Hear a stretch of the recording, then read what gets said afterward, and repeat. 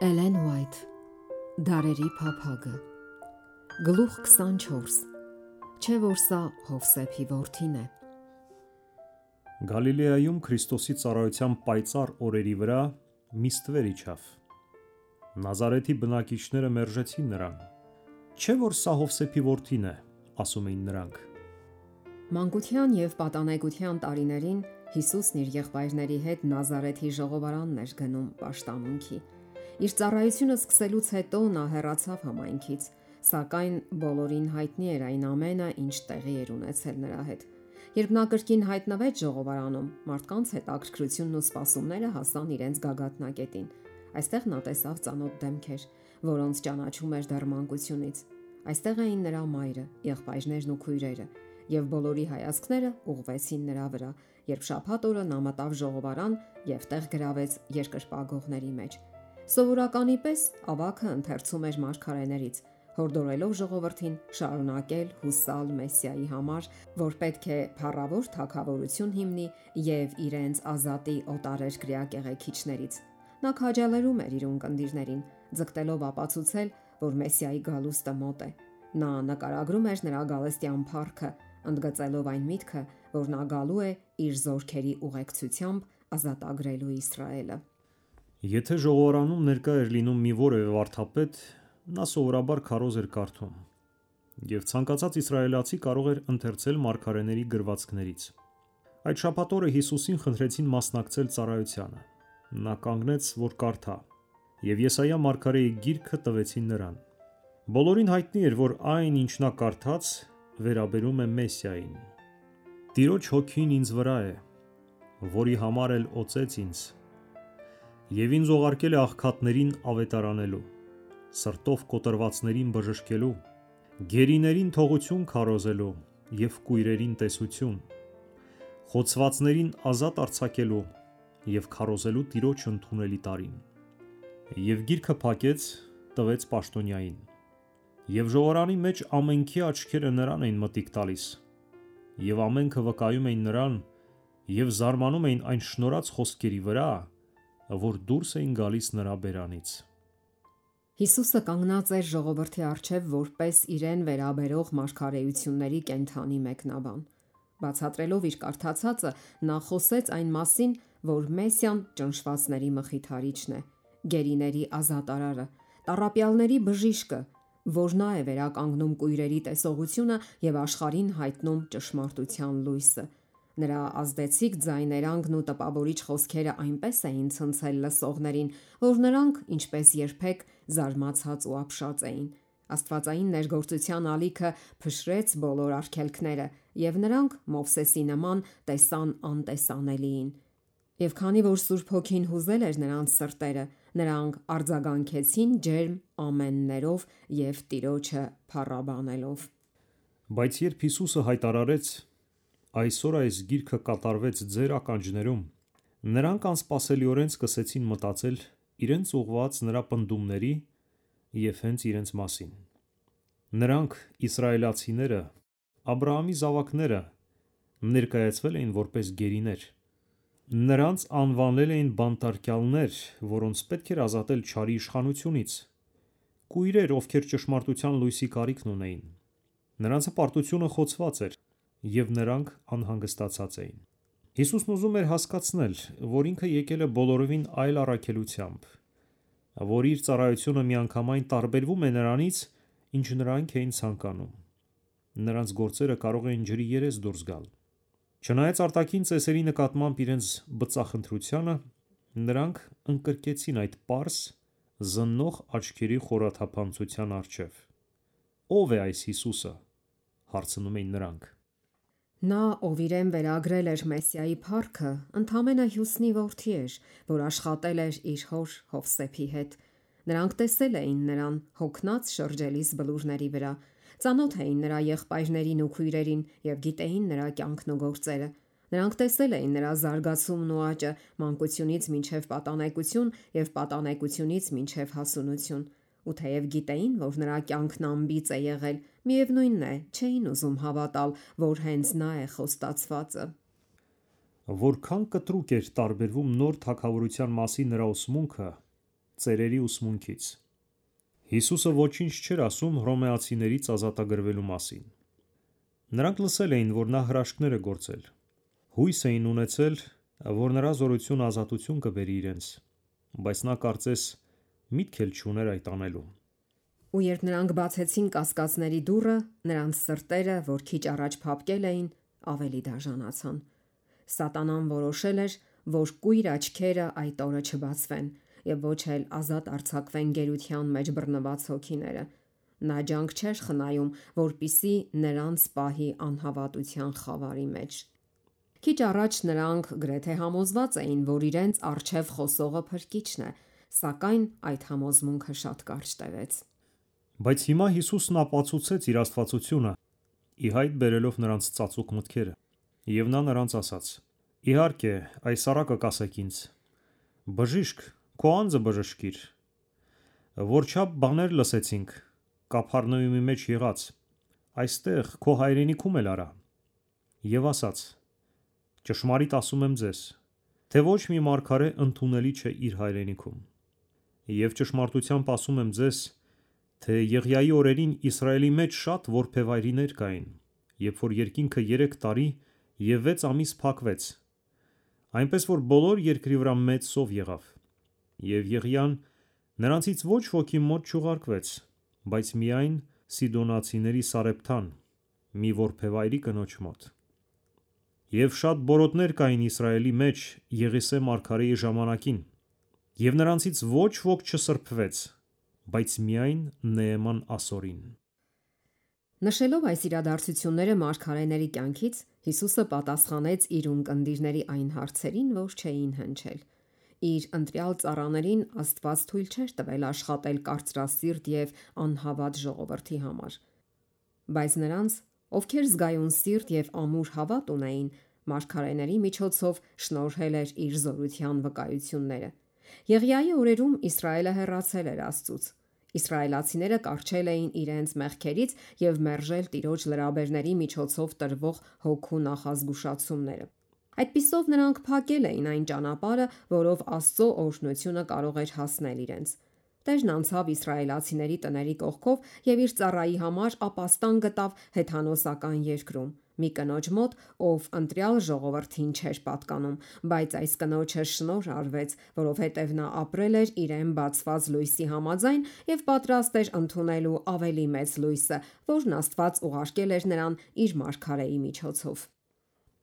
Այդ նույն պատճառով էլ Իսրայելի բորոտներն անուշադրության մատնվեցին Եղիսեի ժամանակներում։ Բայց Նեեմանը, հեթանոս ազնվականը,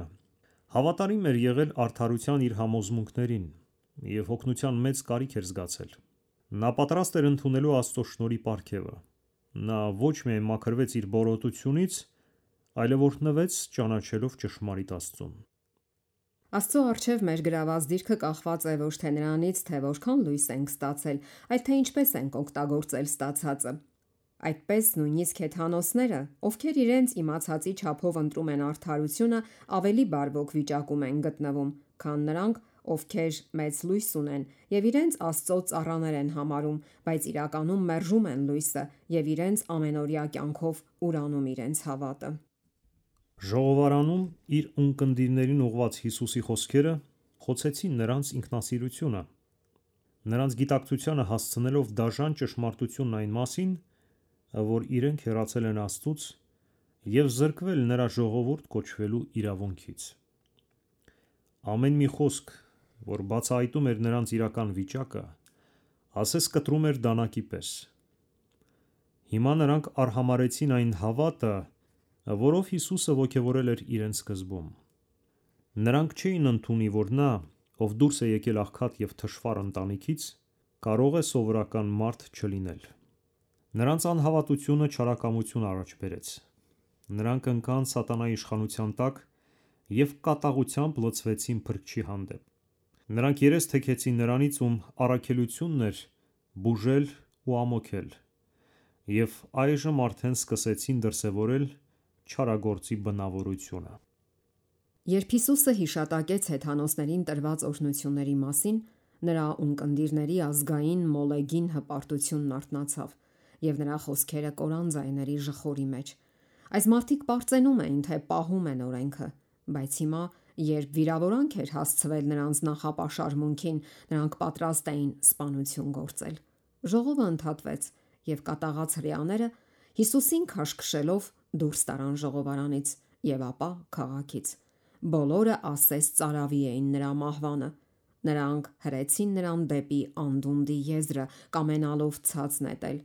Օդը լցվել էր բացականչություններով եւ նզովքներով։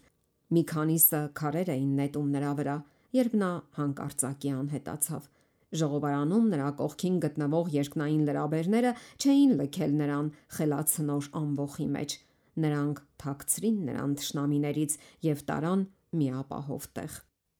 Նույն ձևով էլ հրեշտակները պաշտպանեցին Ղովտին եւ անվնաս դուրս հանեցին Սոդոմից։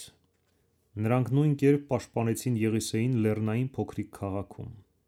Երբ շրջակա բլուրները ծածկվել էին Սիրիայի թագավորի ձիերով, կառքերով եւ զինված մեծ բանակներով, Եղիսեն տեսավ, թե ինչպես մոտակա բլրի լանջերին Աստծո զորքերը, հրեղեն ձիերն ու կառքերը հավաքվեցին Տիրոջ ծառայի շուրջը։ Այսպես էլ բոլոր դարերում հրեշտակներն ուղեկցել են Քրիստոսի հավատարիմ հետևորդներին։ Չարի հսկայական բանակները պայքարում են նրանց դեմ, ովքեր պիտի հաղթանակեն, բայց Քրիստոսն ուզում է, որ մենք տեսնենք անտեսանելին, երկնային զորքերը, որ շրջապատում են Աստծո բոլոր սիրելիներին, որպիսի ազատեն նրանց։ Մենք երբեք չենք իմանա, թե ինչպիսի տեսանելի եւ անտեսանելի վտանգներից ենք ազատվել հրեշտակների միջամտության շնորհիվ, ինչեւ որ հավերժության լույսի ներքո չտեսնենք Աստծո նախախնամությունը։ Այն ժամանակ կիմանանք, որ երկնային ողջ ընտանիքը մտահոգված է եղել երկրում գտնվող ընտանիքի համար եւ որ Աստծո գահից ուղարկված լրաբերները ամեն օր քայլ առ քայլ ուղեկցել են մեզ։ Երբ Հիսուսը ժողովարանում մի հատված կարդաց Մարգարեությունից, նա բաց թողեց Մեսիայի ծառայությանը վերաբերող վերջին մանրամասնությունը։ Տիրոջ համար հրապարակելու ընդունելի տարին խոսքերը կարդալուց հետո նա բաց թողեց հետևյալ բառերը. «Եվ վրեժխնդրության օրը մեր Աստծո համար»։ Սա, ինչպես Մարգարեության առաջին մասը, նույնպես ճշմարտություն էր, եւ իր լռությամբ Հիսուսը չհերքեց ճշմարտությունը։ Բայց այս վերջին արտահայտությունը հատկապես նրա ունկնդիրների սրտով էր, եւ նրանք անհամբեր սպասում էին դրա իրականացմանը։ Նրանք դատապարտում էին հեթանոսներին, չգիտակցելով նույնիսկ, որ իրենց սեփական հանցանքն ավելի մեծ է, քան մյուսներինը։ Նրանք իրենք էլ ունեին այն մեծագույն ողորմության կարիքը, որից այնպես պատրաստ էին զրկել հեթանոսներին։ Այդ օրը ժողովարանում, երբ Հիսուսը կանգնած էր նրանց մեջ, նրանք հնարավորություն ունեին ընդունելու երկնքի կոչը։ Նա, ով ողորմություն սիրող է, ուրախությամբ կփրկեր նրանց այն կորուստից, որին անխուսափելիորեն մղում էին նրանց մեղքերը։ Նա չէր կարող լքել նրանց, հնարավորություն չտալով մեկ անգամ եւս ապաշխարելու։ Երբ նրա ծառայությունը Գալիլեայում մոտեցավ իր ավարտին, նա կրկին այցելեց իր մանկության օրրանը։ Այն ժամանակից ի վեր, երբ նրան մերժել էին այնտեղ, նրա քարոզների եւ հրաշագործությունների հռչակը տարածվել էր երկրով մեկ։ Հիմա արդեն ոչ ոք չէր կարող ժխտել, որ նա օժտված է գերմարտկային զորությամբ։ Նազարեթի բնակիչները գիտեին, որ նա ման է գալիս բարիք անելով եւ սատանայից բոլոր գերվածներին բուժելով։ Նրանց շրջակայքում կային ամբողջ գյուղեր, որտեղ հիվանդի տնքոց անգամ չէր լսվում ոչ մի տան մեջ, որովհետև նա անցել էր այնտեղով եւ բուժել բոլոր հիվանդներին։ Ողորմությունը, որ դրսևորվում էր նրա կյանքի ամեն մի գործողության մեջ, վկայում էր նրա աստվածային օծության մասին։ Լսելով նրա խոսքերը, նազարեթցիները կրկին հուզվեցին աստվածային հոգու ներգործությունից, բայց նույնիսկ հիմա էլ նրանք չուզեցին հավատալ, որ իրենց մեջ մեծացած այս մարդն ավելի մեծ է, քան իրենք։ Նրանց դեռևս տանջում էր այն դառը հիշողությունը, երբ նա, հռչակելով իրեն խոստացված Մեսիա, ըստ էության ցույց էր տվել, որ իրենք իրավունք չունեն Աստծո Իսրայելը կոչվելու, եւ որ ավելի արժանի չեն Աստծո շնորհին, քան հեթանոսները։ Ու թեև նրանք զարմանում էին, թե որտեղից է սրան այս իմաստությունը եւ զորությունները, միևնույնն է, չէին կամենում ընդունել նրան որպես Աստծո Քրիստոսը։ Նրանց անհավատության պատճառով Փրկիչը չկարողացավ շատ հրաշքներ գործել նրանց մեջ, Շատ քչերը միայն ընդունեցին նրա օրհնությունը, եւ նա դժկամությամբ հեռացավ, որպեսզի այլևս երբեք չվերադառնա։ Մեկ անգամ տրվելով անհավատությանը, Նազարեթի բնակիչները համառորեն շարունակում էին մնալ դրա ազդեցության տակ։ Նույն անհավատության իշխանության տակ էին գտնվում նաև Ատյանն ու ամբողջ ազգը։ Քահանաներն ու ժողովուրդը առաջին անգամ մերժելով Սուրբ Հոգու զորության դրսևորումը, արդեն բռնել էին այն ճանապարհը, որ դեպի կորուստ է տանում։ Ջանալով արդարանալ, որ ճիշտ են վարվել առաջին անգամ, նրանք անընդհատ կառչում էին Քրիստոսի խոսքերից։ Հոգու մերժումը նրանց կողմից իր գագաթնակետին հասավ Գողգոթայի խաչի վրա, որին հետևեց իրենց քաղաքի ավերումը, եւ ազգը ցիրուցան եղավ ամբողջ աշխարհով մեկ։